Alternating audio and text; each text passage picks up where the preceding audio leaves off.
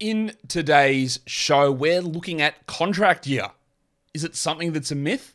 Is it something that's real? Should you target players in the final year of their contract? Does Michael Bolton know? I do. Let's try it. Thanks, Josh. It's Michael Bolton here, and it's time for another episode of the Locked On Fantasy Basketball Podcast. Let's get to it. Let's get to it, indeed. You are Locked On Fantasy Basketball, your daily fantasy basketball podcast, part of the Locked On Podcast Network.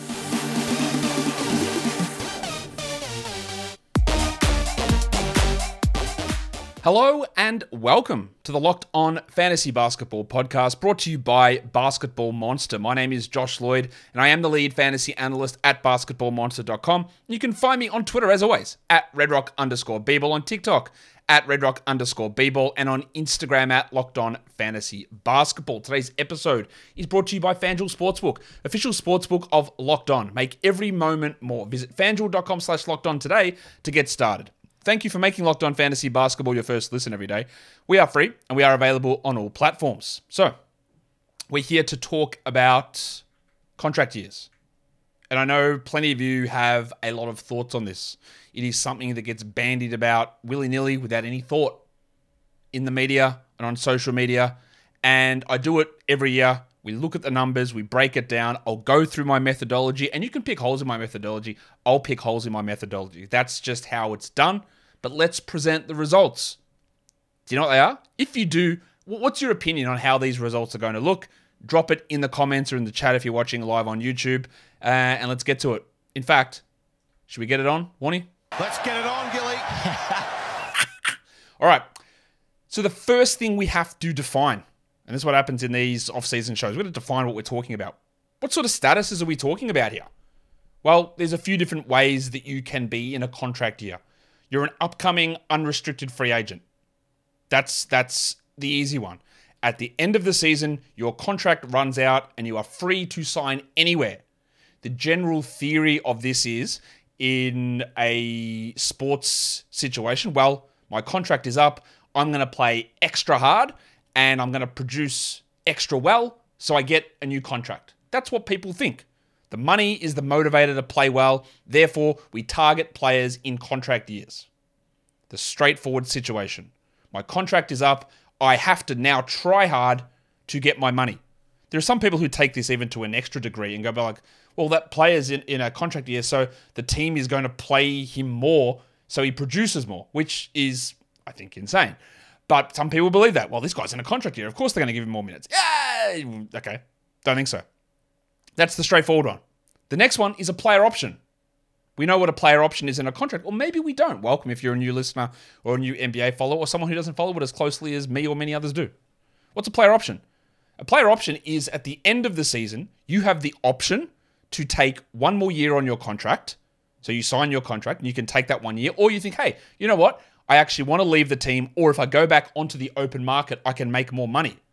The general rule with a player option usually is that if a player performs well, they will decline the option to become an unrestricted free agent, meaning basically players who are in player option seasons are playing as a contract year. I hope that makes sense. They're usually playing as a contract year because their idea in their head, or your head should be, is that they are playing extra hard so that they can get more money on their next contract, which would mean declining the player option for next season and moving forward. Now, of course, if they really struggle and the open market wouldn't pay them that much, they pick up the player options. They don't become a free agent. But when we're looking at the start of the season, those guys who have player options, theoretically, according to the theory of a contract year performance, those players are out there playing super hard, so they will decline their player option at the end of the season. So people with player options are included in this analysis. The next one is restricted free agents. So players coming off rookie deals.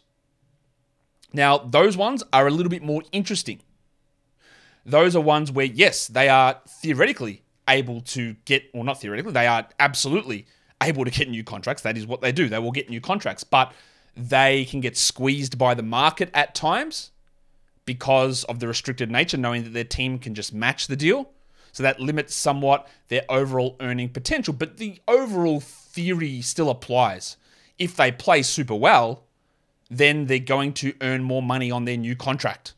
Whether that's getting matched by their original team, by their new team signing a contract, or getting out onto the open market and another team paying too much that the original team declines.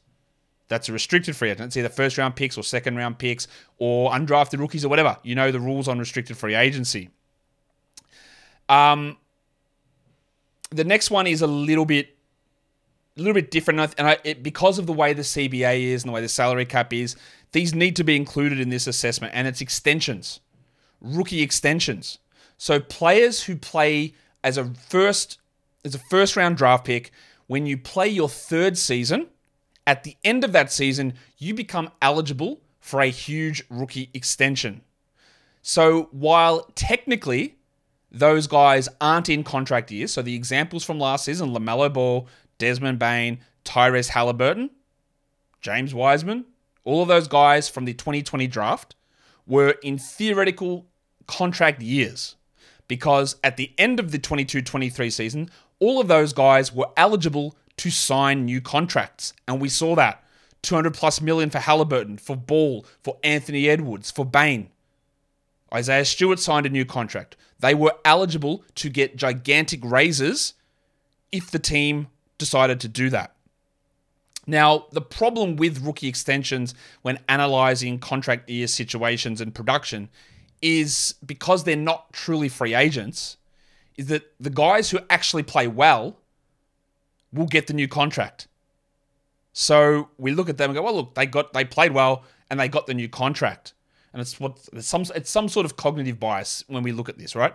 But the guys who didn't play well, James Wiseman, Patrick Williams, who doesn't have a contract at this point, Isaac Okoro from this draft, who didn't get or haven't so far gotten a rookie extension, those players who didn't get that rookie extension, well, that's not like they're in a situation where now they sign for a smaller amount. Like if you're an unrestricted free agent and you play really well, you get a $30 million contract. If you're an unrestricted free agent and you suck and there's no market for you, you might get $3 million. And we're able to analyze those numbers really easy. Like this guy was in a contract year, his production went up or down. But Patrick Williams technically wasn't in a contract year last season, and I'm not including him in this analysis because he wasn't a free agent.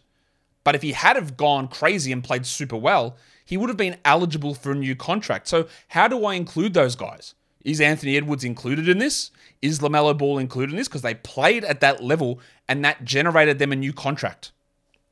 So I am including those players who received rookie extensions so far. I'm going to look at it without those because, again, it is a situation where the only way they qualify for getting a new contract is by playing really well. That's the only way they qualify to get that new contract. So the guys that don't play, I'd have to include every player from the first round of the 2020 draft. Otherwise, in this, to show that those guys who didn't get the rookie extension, what their production looked like.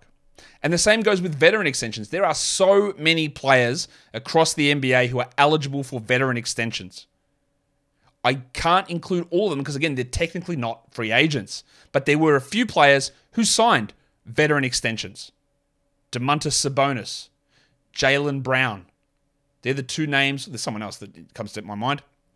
They're the two names who immediately come to my mind. Who was the other one? DeJounte Murray was the other one who signed that veteran extension.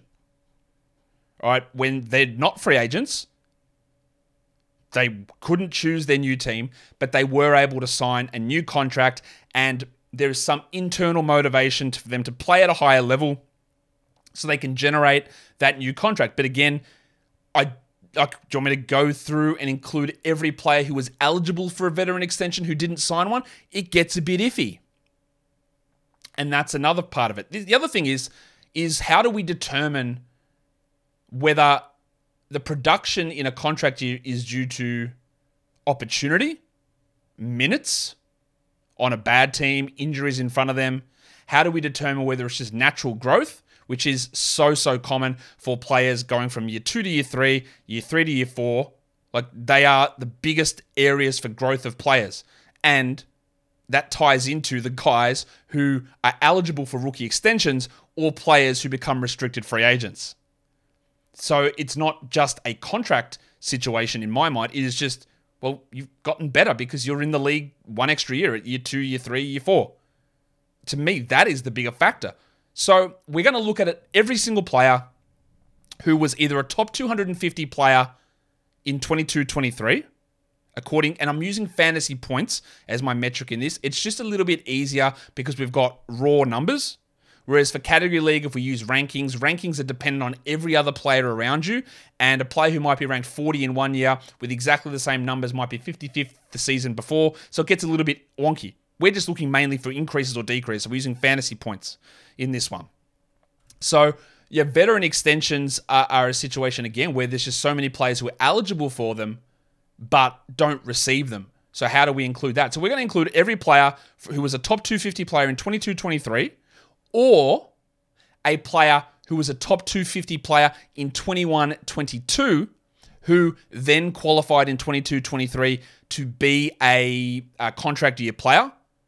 And we're going to assess their fantasy points production year on year. We're going to assess their fantasy points per minute year on year to see whether they actually played better when they were on the court or whether it was a factor of getting more minutes. And we're going to have a look at how all that goes. For every player, we're going to look at every player minus extensions, veteran and rookie extensions, and then every player minus restricted free agents and extensions to see what the impact is. I hope I've explained that all well. We'll get into it in a second. Today's episode is brought to you by FanDuel Sportsbook. Take a first swing at betting Major League Baseball on FanDuel and get 10 times your first bet amount in bonus bets up to $200. That's right, just bet $20 and you'll land $200 in bonus bets, win or lose. That's $200 that you can spend betting everything from the money line to the over-unders to who you think is going to hit the first home run, all on an app that's safe, secure, and super easy to use. Plus, when you win, you can get paid instantly. And with a Major League Baseball trade deadline happening tomorrow, I think it is, you might want to get in on some World Series futures. And you can do that with your bonus bets as well. There's no better place to bet on Major League Baseball than FanDuel, America's #1 sportsbook.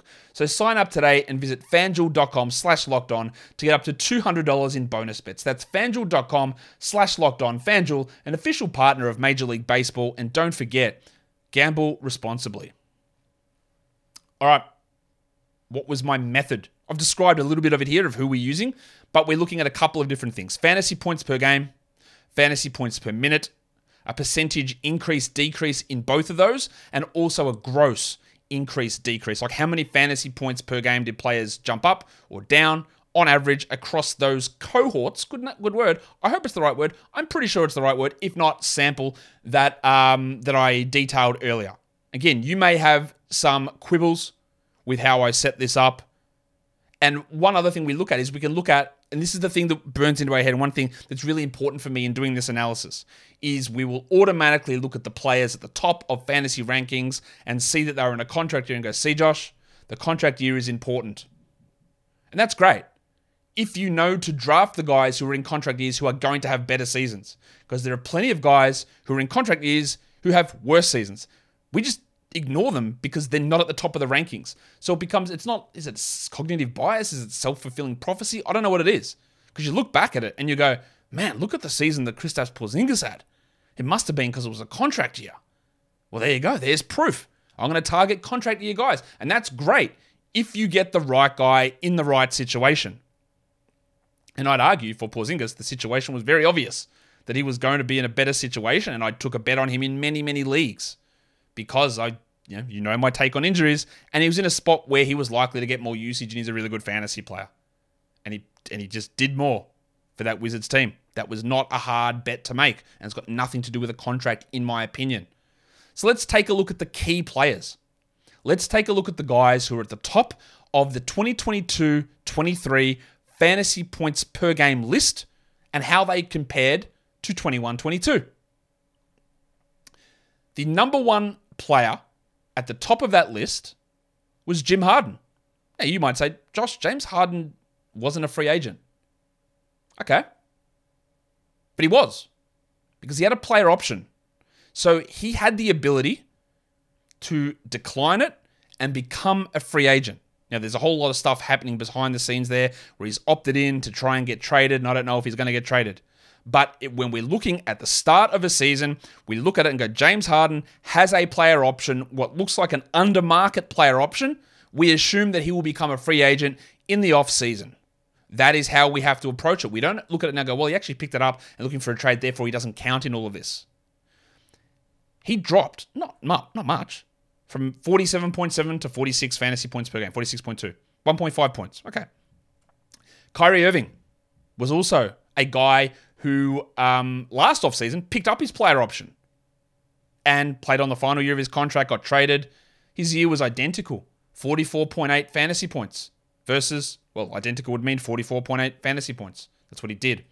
LaMelo Ball, again, one of the rookie extensions, not actually a free agent, but he played and got a bigger contract. Is that potential? Is that his play? We know he was injured a lot. He actually went up in points per game, 44.8 versus 42.1. Because when he played, his usage was sky high and his minutes were well up. So he went up. Tyrese Halliburton, similar situation. Literally exactly the same situation as LaMelo Ball. Had a gigantic jump, 36.9 up to 44.5. That's going to skew the numbers, isn't it? But that's part of it. He played and got a contract. Now, we all know why. We all know what happened with Halliburton. He moved to a different team. He was in year 3, a huge room for growth, played more minutes, and took a real big breakout. Is that because he was playing for a rookie extension? Or is it just because everything worked into place? The guy that we mentioned earlier, Porzingis. He averaged 42.4 fantasy points. The year before, 38.9. He had a player option, and he actually picked up that player option in order to be traded to the Boston Celtics. And there at Boston, he signed an extension as well. So yes, he was in a contract year. He went up from 38.9 to 42.4. Really good production from him. Was that because he was in a contract year or because the Washington situation was better for him than Dallas and he was able to play more minutes? Don't know, but it's part of it. Goose, Anthony Edwards. Another rookie extension, went from 36.3 to 41.8, big jump up. Same as Halliburton, same as Ball. And then you'll notice out of these top 7 players in fantasy points that were in a contract year-ish type scenario, 4 of them were extension guys. 3 rookie extensions, LaMelo, Halliburton, and Edwards. And the last guy on this list, Domantas Sabonis, who went up from 42.3 to 45.8. Now, I think most of you, when you're considering contract year, if you're drafting, you're not looking at, who's available for a veteran extension? Because literally, there are so many players who are eligible for that veteran extension. But Sabonis upped his play, signed an extension. So he's in the list, and he jumped up his production for sure. Again, let's have a look at those guys who were the extension players. Ball, Halliburton, Edwards, Sabonis. All of them with sizable jumps, signing extensions. That's the self-fulfilling prophecy that I talked about. They probably wouldn't have signed, or maybe some of them would have, but they may not have signed those big extensions if they had played worse seasons. We don't see every player who was eligible for an extension in this analysis. I hope that does make sense. Let's look at Jaylen Brown, who, again, was eligible for an extension. JB, you've done it again. He needed to hit All-NBA status to be eligible for that $300 million Supermax. And he did. He went up from 37 fantasy points to 41.6. Pretty sizable leap. Is that because he was playing for that extension? Is it because there were so many forwards who were injured and probably didn't play enough games to qualify for All-NBA? Is it a little bit of both? Possibly. Maybe. To any of those things. But he's included. Fred VanVleet, a literal free agent, went from 39.9 to 40.2. About the same. DeJounte Murray, veteran extension. He's the opposite situation. He went from 49.4 points as a Spur down to 38.9 with the Hawks. We knew, maybe some of us didn't know. Nobody knew. We had a very, very strong idea that he was going to lose production in Atlanta, and he did in a sizable amount. But he still was signing that extension. So was he playing for a new contract last season? Don't know. I can't get in someone's head. The big fella in Chicago. It's Big Vucevic. He went from 39.6 to 38.3. Even though technically he did sign an extension with like 2 days to go on his contract, he was a free agent at the end of the season. That's not really it is an extension, but it's only extension by wording. He's a free agent. Des Bain, another rookie extension, went from 30.9 to 36. Big leap. Kuzma. We all thought Kuzma had a really big breakout. He went from 34.6 to 35.6. It's not that big. It's not that big of a difference. And then Westbrook was in a contract year as well. The end of his $40 million contract went from 37.8 to 35.1 and ends up on the Clippers. Back again on the Clippers next season. So the extension players here, Jaylen Brown, pretty big leap. DeJounte Murray, big step backwards. And Desmond Bain, pretty sizable leap on those extensions, even though none of those guys were slated to be free agents in the offseason. So out of my pool of players, and let's have a look at the guys I had. I've got 93 players in my list of guys who are top 250 in either 22-23 or 21-22, who were free agents or signed new contracts. Got 93 players in that list. Who saw the biggest percentage increase in production? Well, you'll be interested to know that nearly all of them are not relevant players, or not relevant full season players. Josh Okogie jumped his production 135%. He had some relevance towards the end of the season, and he might be the Suns' starter this season. Did it translate into a big contract for him? No, it didn't. But it did get him a contract. Trey Jones jumped up 96%. Well, he's a relevant player. He's probably going to be the starter again for the Spurs. He was just someone who'd never played at all, really, as a marginal backup behind DeJounte Murray the year before and became the starter. Was that because he was in a contract year? Or was it just because he got extra opportunity? I think we all know the answer to that. It's extra opportunity. Javon Carter went up 80%. He was pretty strong for the Bucks. Is that contract year? Maybe. He was 80% increase. He goes to the Bulls now. I think he will start. There's a chance that he goes to the Bulls and produces more than he did in his contract year. Again, completely skewering the contract year myth on that one example, but that happens very, very often, and we never, ever talk about it. Again, I will always try and preach a level of media literacy. Watch what you get told and watch what you don't get told. You will get told that someone had a big contract year, and look at that performance. But what if Jaylen Brown or Kristaps Porzingis or Javon Carter produces more this season than they did last season? Not a single person will talk about it. Everyone will assume, well, that you got a contract and then you got fat and lazy and you didn't put in the effort, so you get worse the year before or the year after. But no one will ever talk about the guys who do better the year after. No one will ever talk about the players in contract years who shit the bed and blow everything. No one talks about it. That's what we're here to look at. Jalen McDaniels, he jumped up 51% in production. And it probably would have been more if he had played the entire season in Charlotte. But there was a big reason for it. LaMelo Ball out nearly all season. Miles Bridges are literally out all season. Gordon Hayward out half the season. Cody Martin out the entire season. So 4 rotation players were gone, so McDaniels played more minutes. Was it because he was fighting for a contract or because 4 players ahead of him in the rotation were out? Yep. Brook Lopez. Now, there was something to say here about Brook Lopez. 49% increase. Now, the year before, Lopez barely played. He had back surgery, played only a handful of games, and limited minutes. That is true. So he was always going to increase from that. He jumped up his minutes and his production went through the roof. But also, his production was better than it had been either of the 2 previous seasons. So maybe you can assign contract year production to that. It's a big leap, 49%. And we knew that was going to be a leap, but he also, again, leapt over some other previous seasons where he wasn't injured. Interesting one. Troy Brown Jr. went up 48%. He went from being an absolute non-factor to a guy starting games for the Lakers. Was that a factor of the Lakers' weird roster and rotation? Yes. Was it a factor of Troy Brown being awesome? No. And Keita Bates-Diop up 46% in production as well. That was because the Spurs shut blokes down towards the end of the season. Bates-Diop was able to start games. He was good. Is it because he was a contract year player? No, because he got a minimum contract. It didn't give him a big payday. He's got a chance to play a role for the Suns, but he jumped up significantly. What about the decreased players, the ones you never hear about?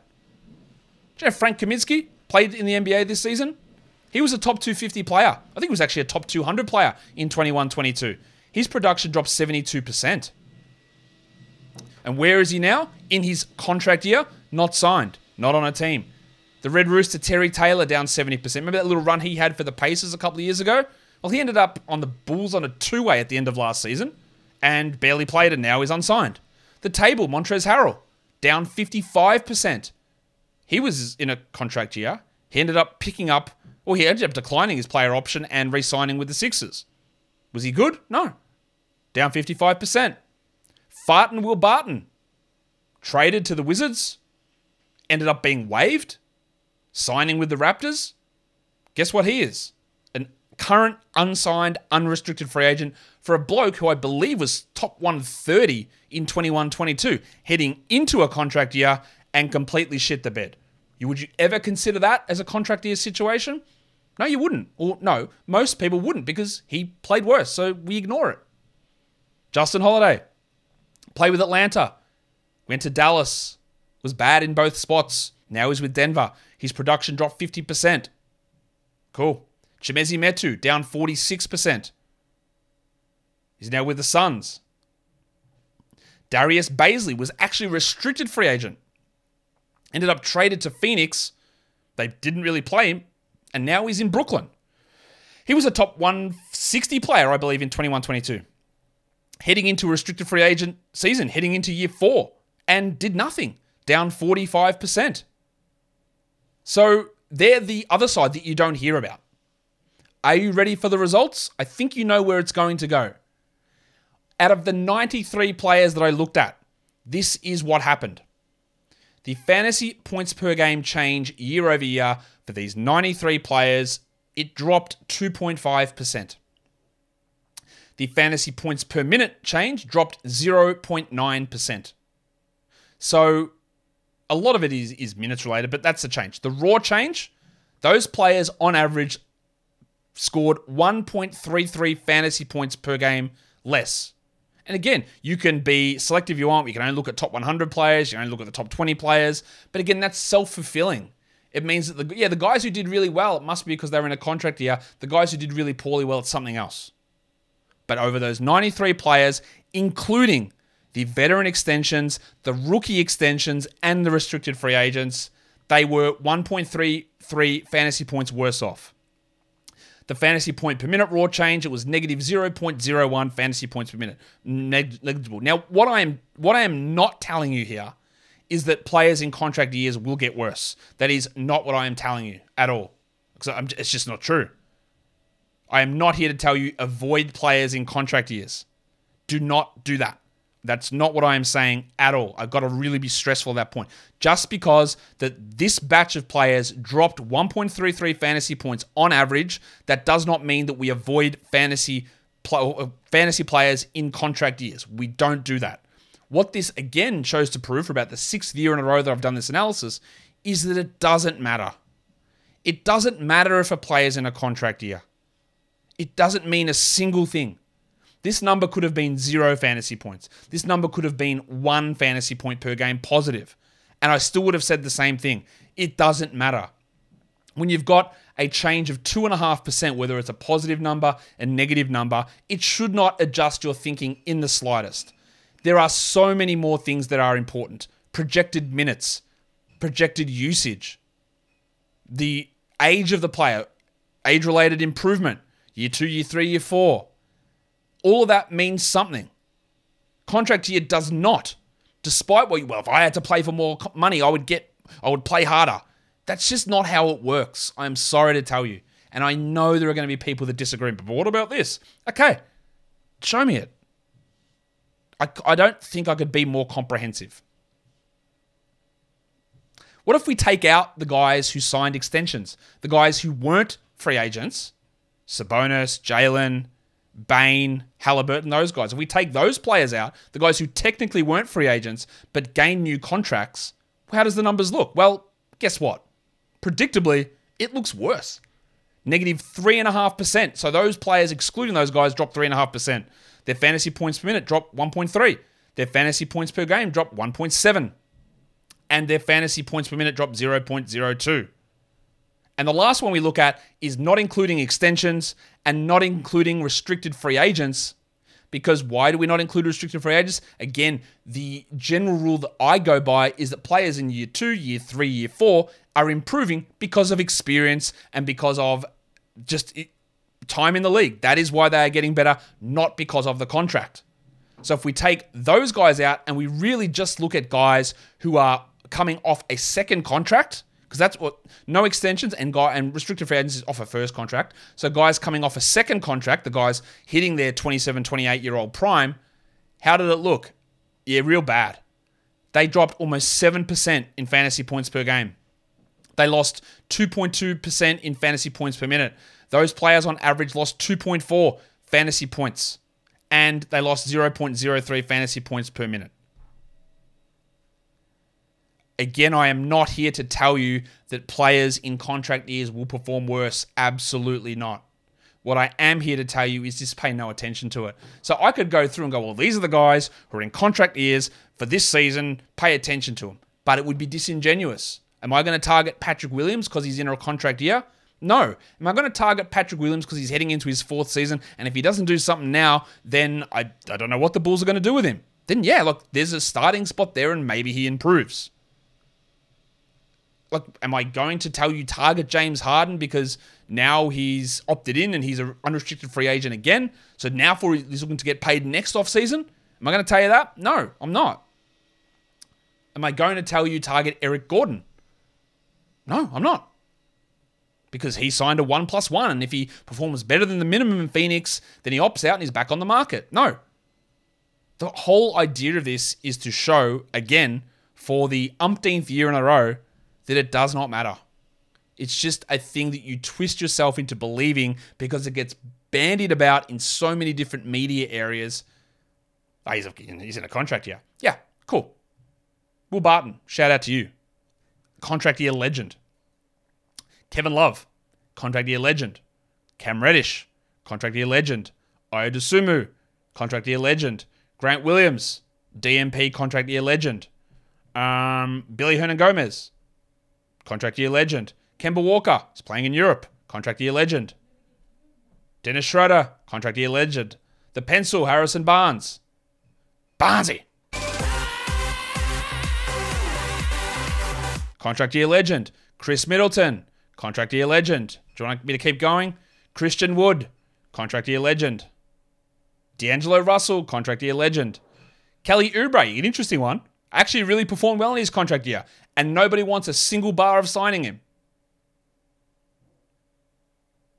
Like Taylor Horton-Tucker. He was in a contract year. He opted into his player option. Max Strus was in a contract year. Performed better. But does it matter? Don't know. I do know. It doesn't matter. Hamidou Diallo, contract year. Currently unsigned. Thomas Bryant, contract year. Cool. Did it work out well? No. And that is my analysis. But tell me how you're going to look at this. How are you going to use this information? How are you going to disagree with it? If you are, or do you fully agree? It is way more important to focus on minutes, usage, situation, than looking at contract year. That is how you will have more success. Follow this podcast on Apple Podcasts, Google Podcasts, Stitcher, Spotify, and on the Odyssey app. And if you are on YouTube, fight me in the comments, or don't. Give it a thumb up, subscribe, hit the notification bell. Guys, we are done here. Thank you so much for listening, everyone. See ya.